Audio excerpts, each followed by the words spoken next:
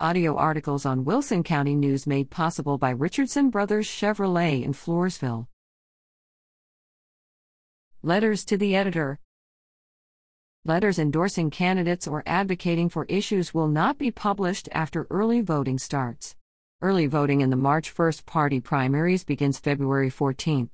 The last issue of this paper prior to early voting will appear February 9th. No letters will be accepted after Monday, February 7th. Kennedy from Floresville to Washington editor. The working class and middle class individuals and families of U.S. Congressional District 15 are fed up. For far too long, our voices have gone ignored in the halls of Congress. Sure, we have had an elected congressman, but that individual has been of the same party since the district was created in 1903.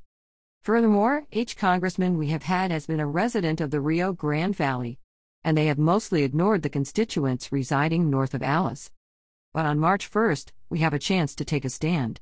We have the opportunity to make a change by sending someone to Washington who will represent everyone, rich and poor, residing from Seguin to McAllen.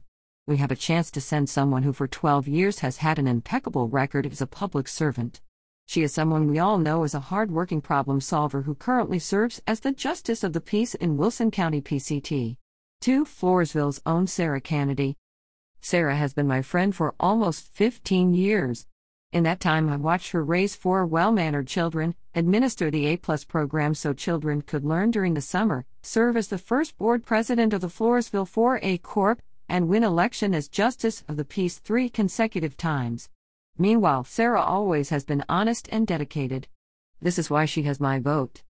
Early voting starts Monday, February 14th, which is less than 2 weeks away.